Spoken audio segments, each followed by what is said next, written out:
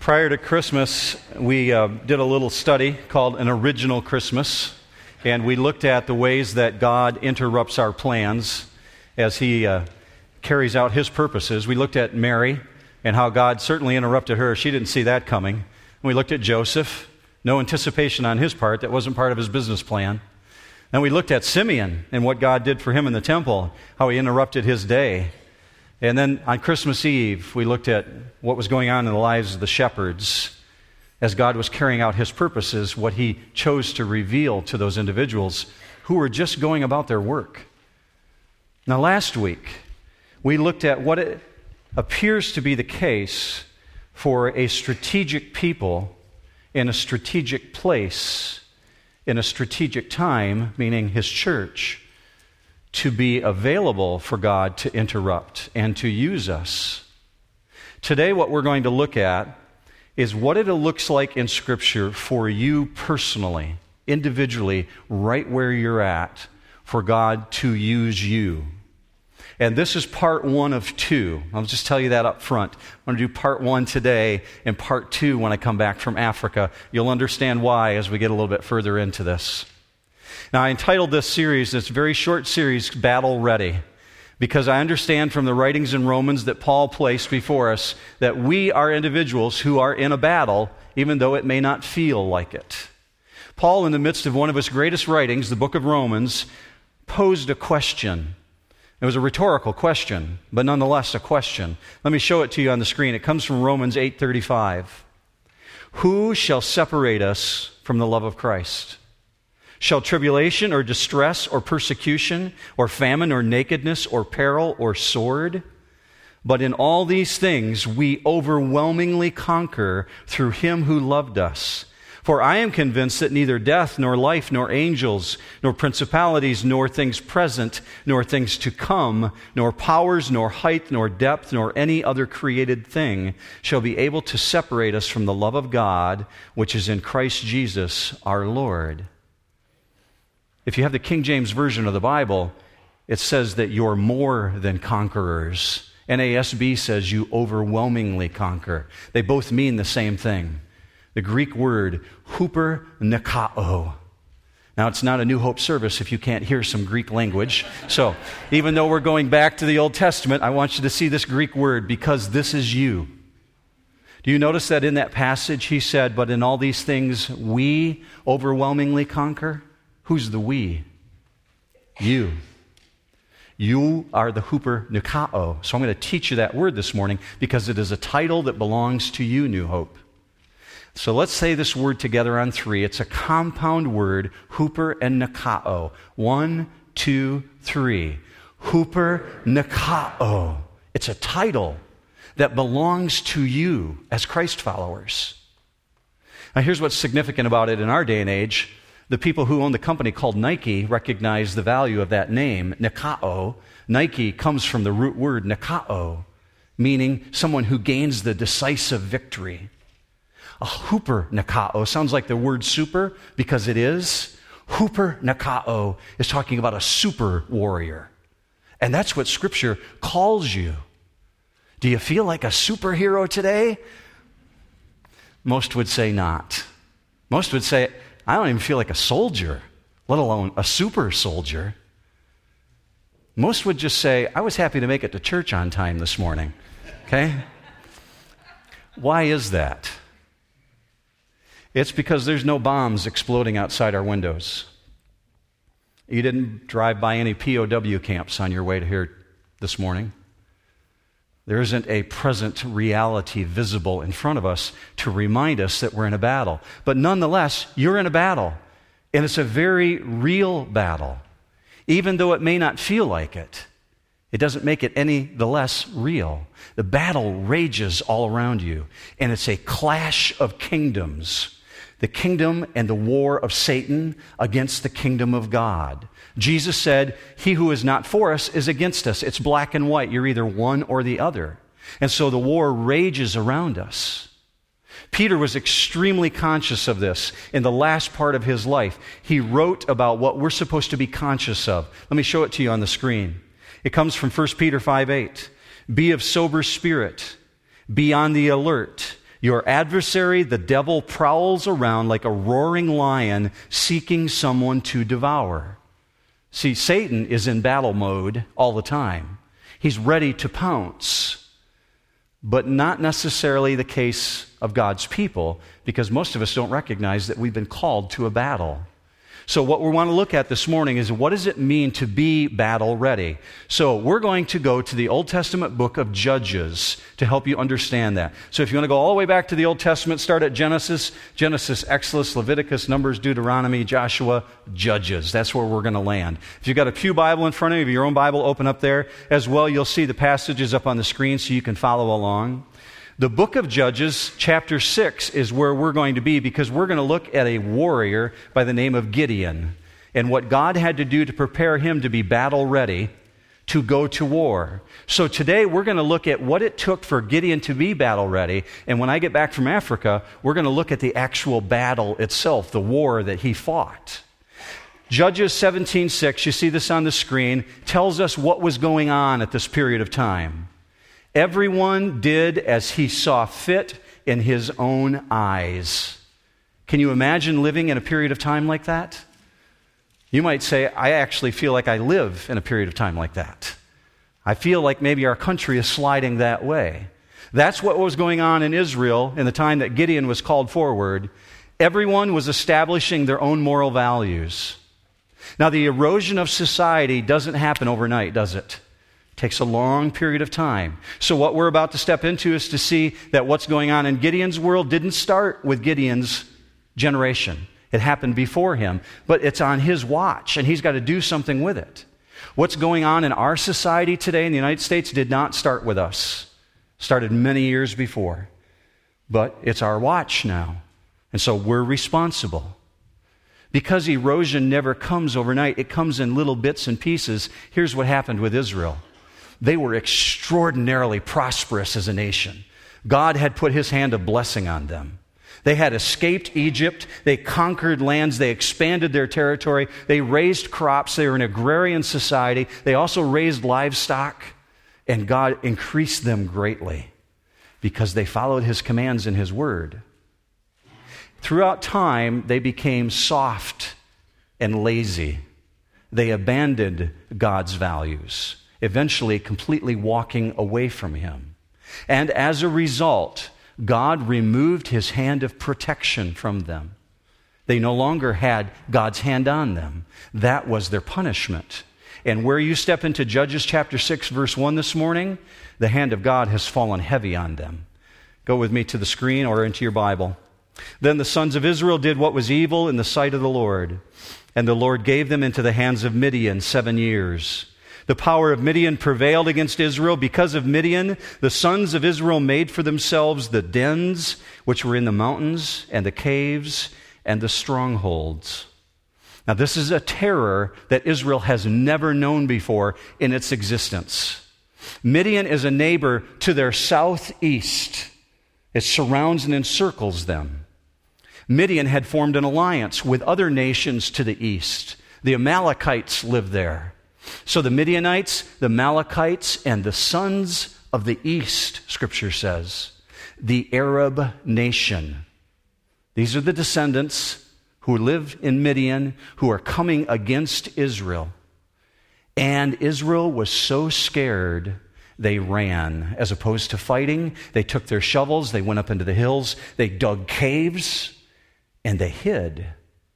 And when they crawled out of the caves and came back down, they found their land decimated. Go with me to verse 3. For it was when Israel had sown, meaning they planted, that the Midianites would come up with the Amalekites and the sons of the east and go against them. So they would camp against them and destroy the produce of the earth as far as Gaza, and leave no sustenance in Israel, as well as no sheep, ox, or donkey. So imagine you have a garden. You've worked all summer long, you've planted, and you're ready to harvest. You want to bring in your crop because that's what you feed your family with. And at that point, your enemy sweeps in. I thought of the movie Bug's Life when I saw that. I thought about that animated version. Not sure if you've ever seen it, but it's about a whole bunch of ants in a colony that work all year long to harvest a crop. They bring the crop in only to have Hopper and his buddies show up. A hopper is a big locust like grasshopper, and when he sweeps in at harvest time, he demands payment. They will give to him whatever he wants because he's big, he's powerful, he's hopper. He can do whatever he wants.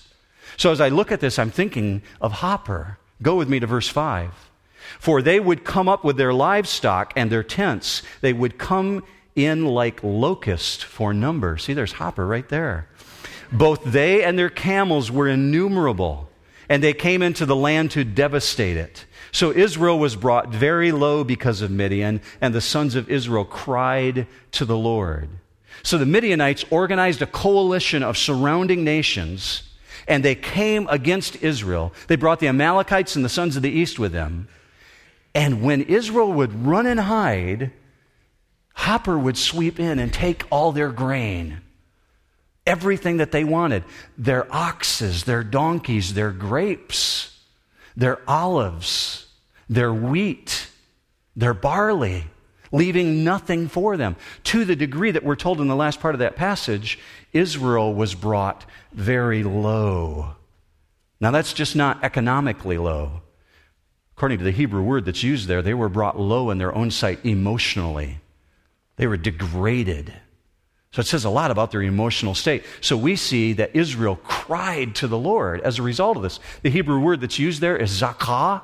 It's not going to be on the screen, but it's in your notes. It means to shriek publicly, to cry out. So it's not just one person gathering together. This is a gathering of individuals, an entire assembly who zakah before God. They're crying out because they want God to restore to them what they've lost. What are they looking for? They're looking for material restoration. They want everything that's been taken from them to be brought back. What God is about to bring them is not material restoration. God is going to bring to them His Word. Because the goal is not merely to deliver them from the Midianites, but it's to root out the unbelief and the evil that's made it into their society. So go with me to verse 7. Now it came about when the sons of Israel cried to the Lord on account of Midian, verse 8, the Lord sent a prophet to the sons of Israel.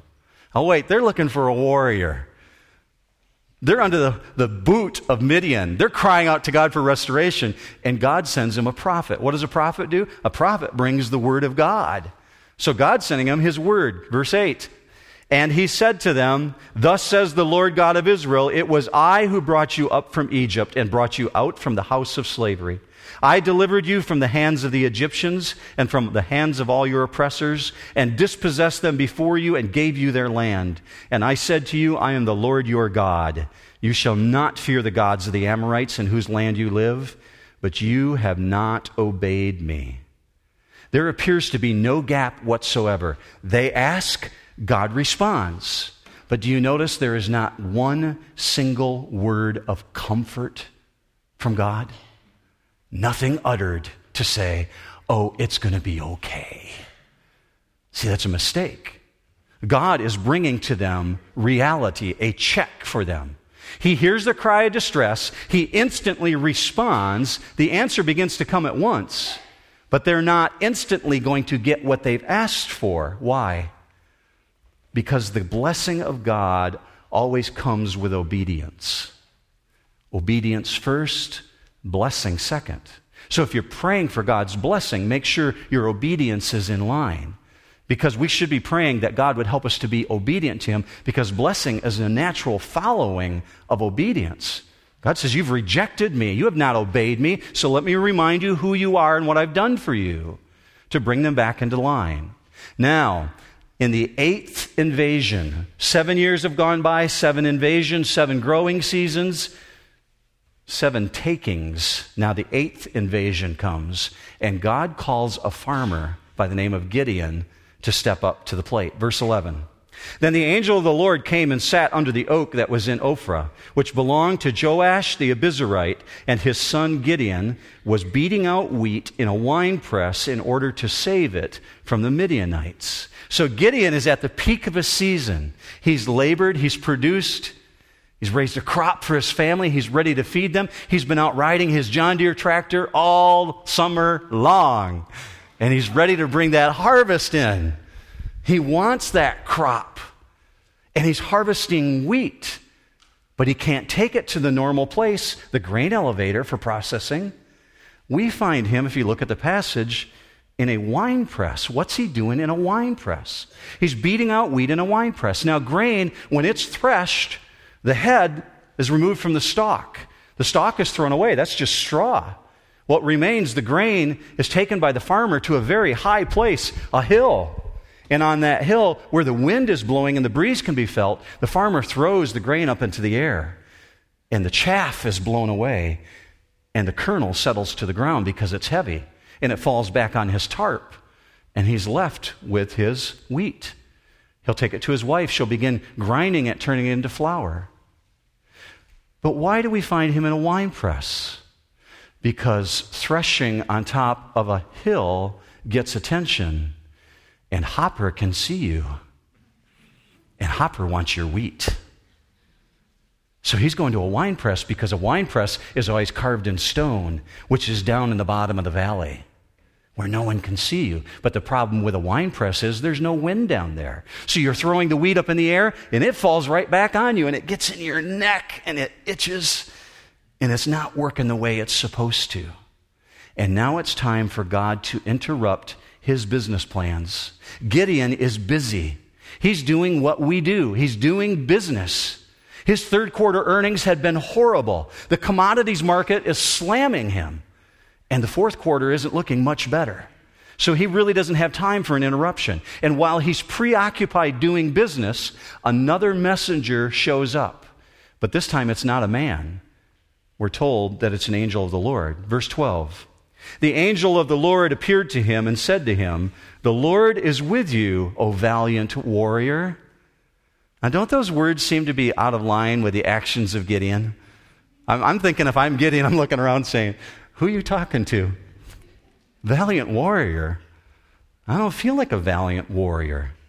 Actually, the Hebrew words that are used here, they're also in your notes. Gibor Hi-Hael means powerful champion.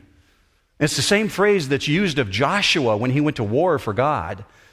The same phrase is used of Gideon here. It's applied to fighting men. How could he be addressed as a mighty warrior? He's hiding in a wine vat. Now, the last thing he needs is to have someone stop in and cause him to lose productivity. He really is focused on what he wants to do. He has no clue how long the messenger has been sitting there. Apparently, the messenger from God kept himself invisible until he wanted to be visible. And he allowed himself to be seen. Go with me to verse 15. Then Gideon said to him, "O my Lord," which is a polite title. It's Adonai. It's just a general title. "If the Lord," that's where he uses capital L, that means Yehovah. "If Yehovah is with us, why then has all this happened to us? And where are all his miracles which our fathers told us about, saying, 'Did not the Lord bring us up from Egypt?' But now the Lord has abandoned us and given us into the hand of Midian." Utter dejection. Can you feel it? Every word that breathes out of his mouth. I hate my life. Where is this God? Now, the first thing I'm going to point out to you is he's wrong. God did not abandon Israel. Israel abandoned God, but his perspective is skewed. He knows what God has done in the past, but the present reality forms a contradiction in his mind. Blessing is really, really hard to recognize in the absence of material prosperity, and that's the case for Gideon. So he's got a natural question. Where? Where are all his wonders? And Gideon's a man with attitude. He's developed a disgust for his circumstances, and it doesn't take much to draw him out. Go with me to verse 14. The Lord looked at him and said, "Go in this your strength and deliver Israel from the hand of Midian. Have I not sent you?" Did you ever notice that God never bothers to mess around with small talk? It goes right to the heart of the issue. Very, very direct. Gideon's complaining. God doesn't respond to his complaint. God's response is always penetrating and deliberate. There's something very significant that happens in this look. If you don't mind circling in your Bible, I would circle the word looked because it has a specific meaning. It's the word panah. So let's envision this. Let's say that these little trees here are our mighty oak trees, okay? So the angel's sitting over here. And Gideon's on the threshing floor throwing his wheat up in the air. Apparently at this point, they have not made eye contact whatsoever. Gideon's doing his business. This guy's talking to him, but in such an elevated fashion that Gideon refers to him with the honorary title, my Lord, small l, Adonai. What's going on here when we're told that God looked? The Lord looked at him, the word panah. It has a literal physical meaning, meaning they made eye contact. God turned and looked at him. There's something in the piercing glare of God upon your life, the smile of God. His eyes are gleaming, but he looks straight into Gideon's heart and says to him, have I not sent you? Go in the strength that you have. What's the strength that he has? God's presence. It's the same promise he gave you, church. Jesus in Matthew 28, go into all the world, tell all the nations about Jesus Christ, the Son of God. I am with you. It's the same sending. God's saying, I'm with you. That's what he's saying to Gideon here. Am I not sending you? Let's look at Gideon's response, verse 15. He said to him, O Lord, how shall I deliver Israel? Behold, my family is the least in Manasseh, and I am the youngest in my father's house. Manasseh is the tribe that he belongs to of the 12 tribes of Israel. I'm the least in my family. Why do we always feel the need to remind God of what we cannot do? I don't know why. It's human nature. It's a great temptation. I suppose we're trying to talk our way out of it. Now, Gideon only told part of the story. Yep, he's the baby of the family, and his tribe is the smallest, but here's what he left out. His daddy had built an altar, an idol, to Baal, B-A-A-L, Baal. So we've got Gideon living in a household where people are worshiping false gods. The whole nation had turned their back on God, Gideon's family included. So that's where you find this setting right now. When he says, I am the least of these, he also knows there's sin in his own household. Are you there right now? Are you right at that point where you would say, God will never use me. I'm the least of these. I'm the most insignificant. Why would he use me? That's just Satan speaking to you. That's not God. Because God is interested in using you no matter where you're at. Gideon is covered with shame and humiliation. It's just smoldering in his mind. He's threshing his wheat in secret, trembling at every turn. He's afraid Hopper's going to swoop in, constantly on the alert. He's afraid. As long as he thought of himself as only a wheat thresher, he has no spirit, no hope, no sense of mission. God wants us to have a sense of purpose, a sense of mission. So the warrior must be awakened within him. That's why he calls him a valiant warrior.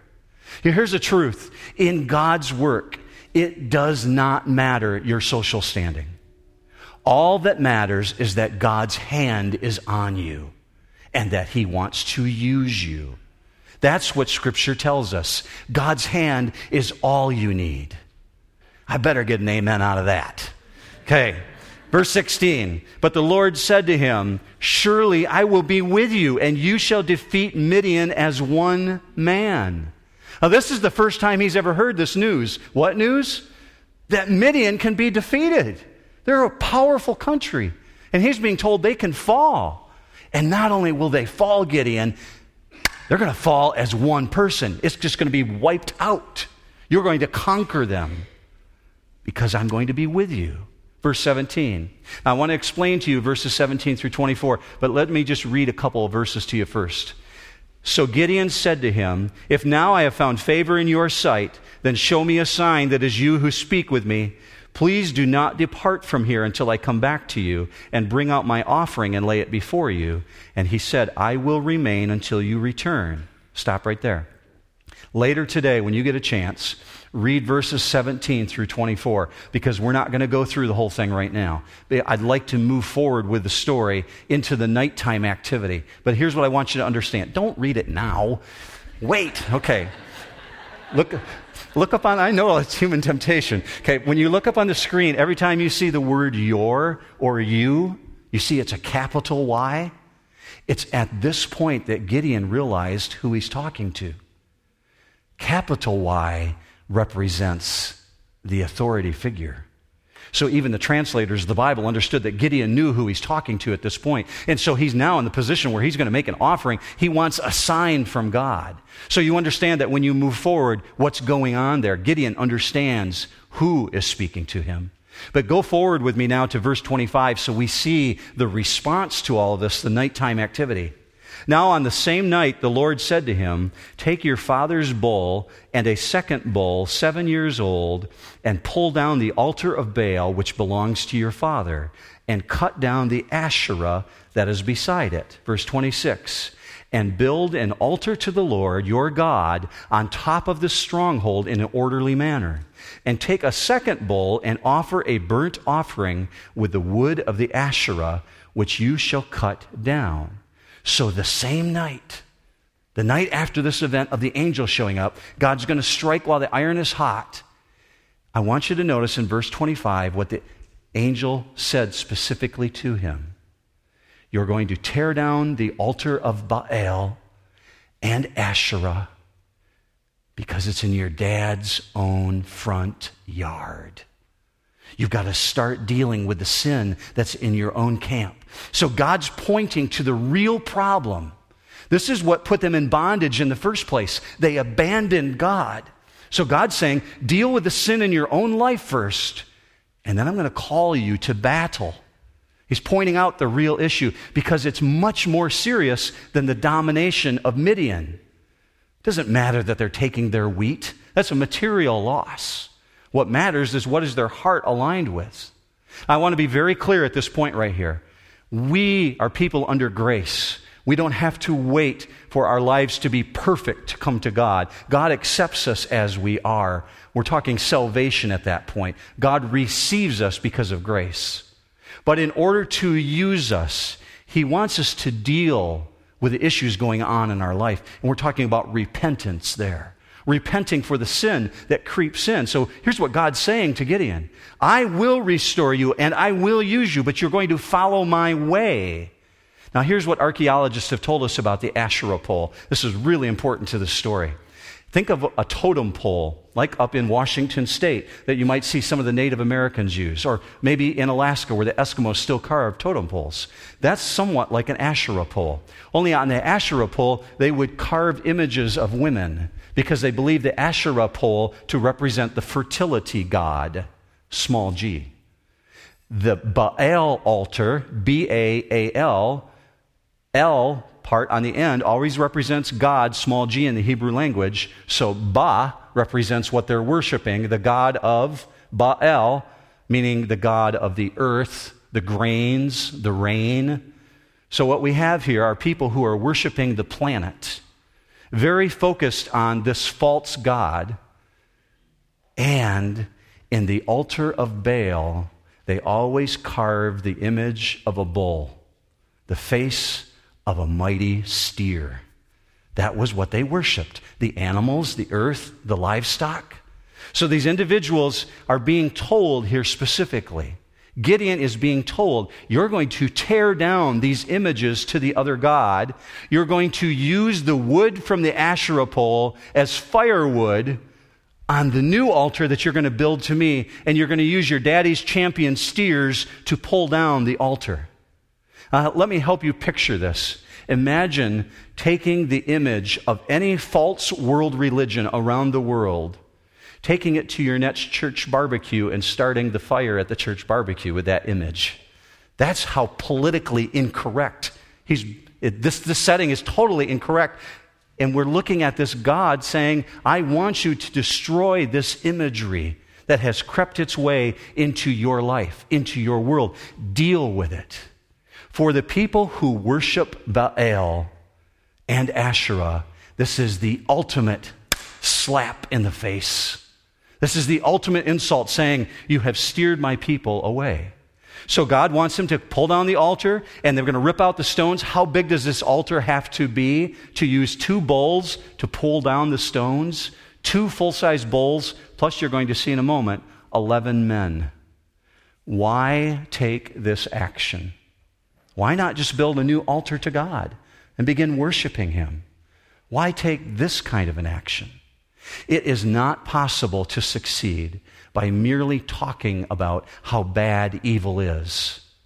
In order to remove it, it must be exposed, it must be challenged and overthrown, completely removed.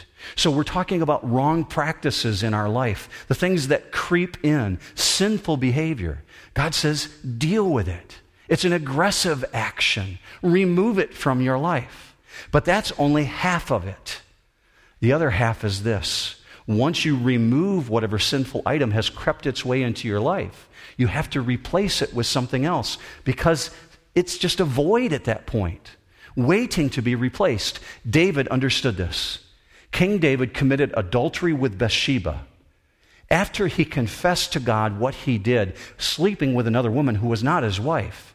After he repented of that, came back to God and confessed it, he wrote this in Psalms 51:10. Look with me on the screen. Create in me a clean heart, O God, and renew a steadfast spirit within me. See, David's not asking for a garage sale heart. He's asking for something completely new, a brand new heart. God, give me a new heart. I want a new passion for you. I repent of my sin and I want to move forward. He knew he had to replace that sinful behavior with something new. Now let's move forward. Gideon understood that Baal worship was really popular. It was the most popular worship in the land.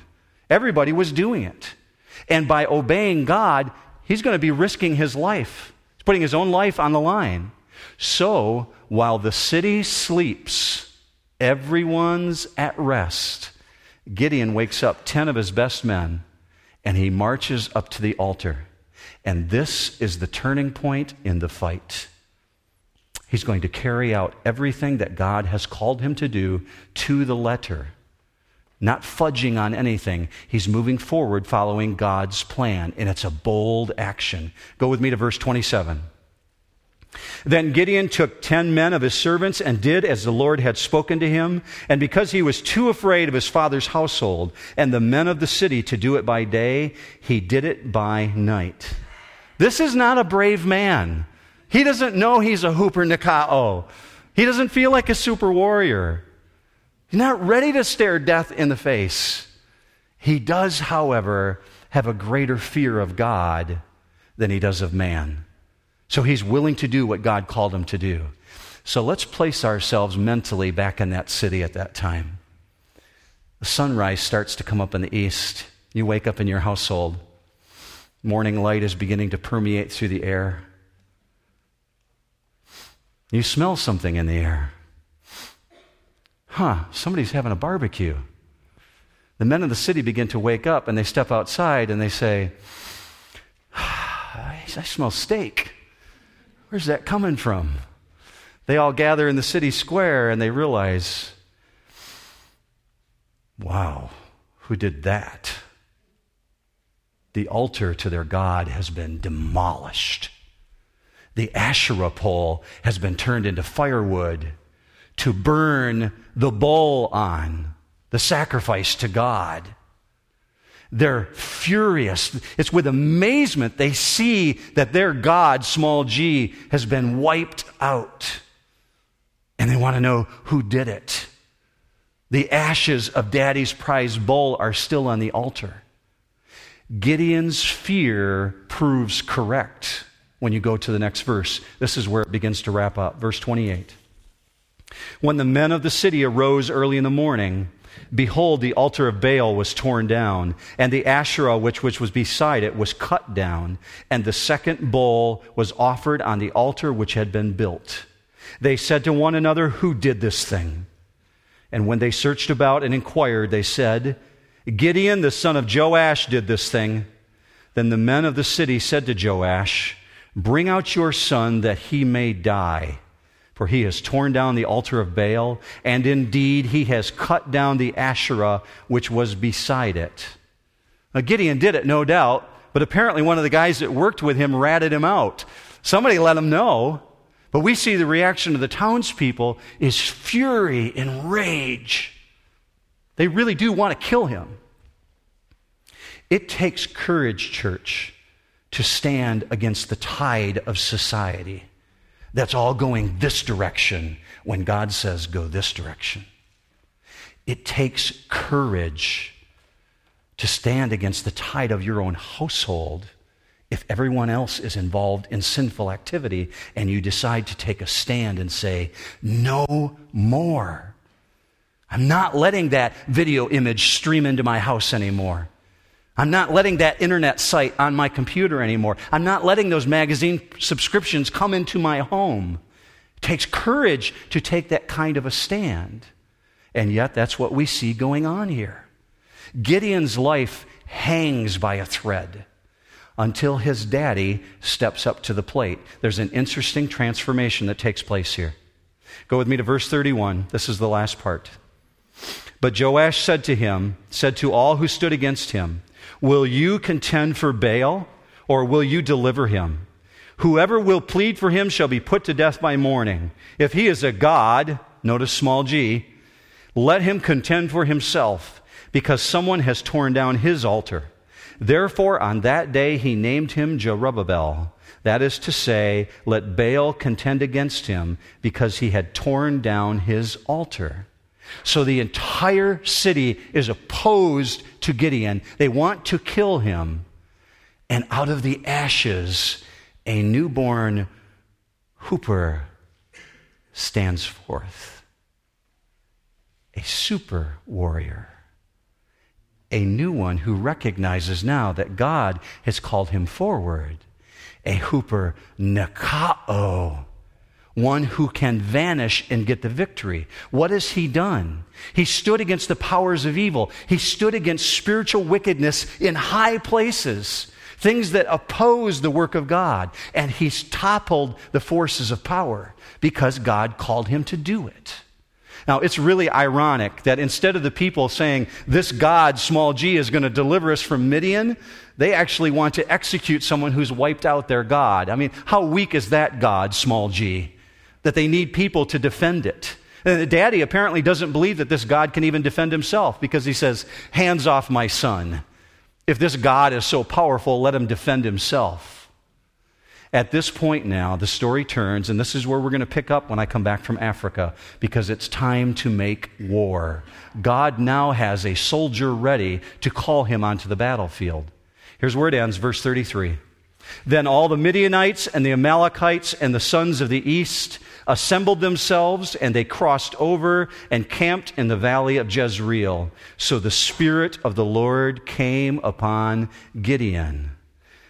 Oh, the one who considered himself the least of these, the one who said, I'm a wimp, you don't want me, is now the Hooper Nikao, whom the Spirit of God is resting on. The power of Jehovah has settled on him. Why?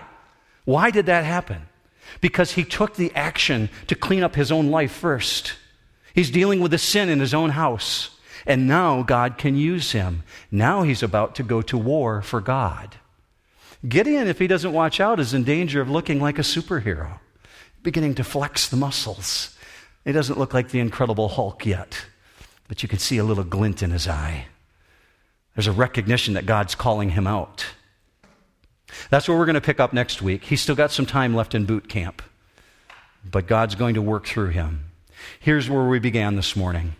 We read in Scripture that God calls us this, Romans 8:35, we overwhelmingly conquer, the Hooper Nikao. Gideon could not believe that was true in his life because the troubles that surrounded him seemed to be more powerful than the God he served. and it precluded all hope. Why? Because his hesitancy was this. His hesitancy was for this reason. He looked at his own abilities as opposed to what God could do through him. You serve the King of Kings. Jesus Christ has called you forward to work for him. Your strength is not in yourself. It's in your God whom you serve. So here's the two things I want you to remember this week as you go forward. First of all, number one, recognize. Recognize that the circumstances around you are evident of what's going on in your life. Do not blame the circumstances, but recognize that if you don't change the circumstances, there are consequences. Here's the way my grandpa used to say it. If you always do what you've always done, you'll always be what you've always been. You get that? If you always do what you've always done, you'll always be what you've always been. If you don't change the circumstances, if you don't deal with the sin in your life, you're going to constantly be battling against that, and there's consequences. So God calls you to deal with that first. And number two, remember. Remember who it is who has called you on to the battlefield. It's the King of Kings, the Lord of Lords. No one can defeat him. So we should start by saying, God, just examine me. See if there's any wicked way in me. That's what David said. I would say the same thing. I often ask God, God, will you examine my heart? So I'm going to pray with you right now. I'm just going to ask that God would seal this in us. Would you bow your heads and close your eyes and do that with me? Let's ask that God would examine our hearts so that we can move forward in his strength. Father, we're just assembled before you as individuals who want individually to be used by you. We recognize that you are the strong one, we are the weak ones, and we need you.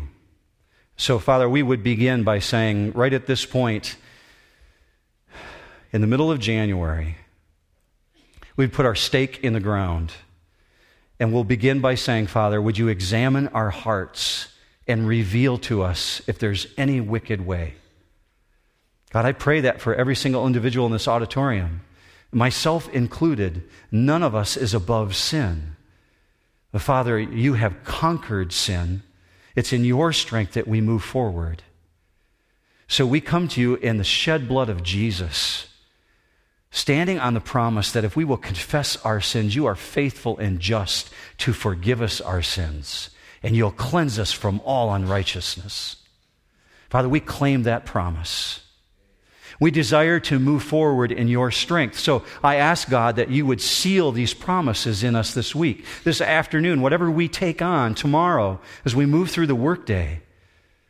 The things that we don't even know we're about to encounter. Remind us, God, that you're the one who called us onto the field of battle.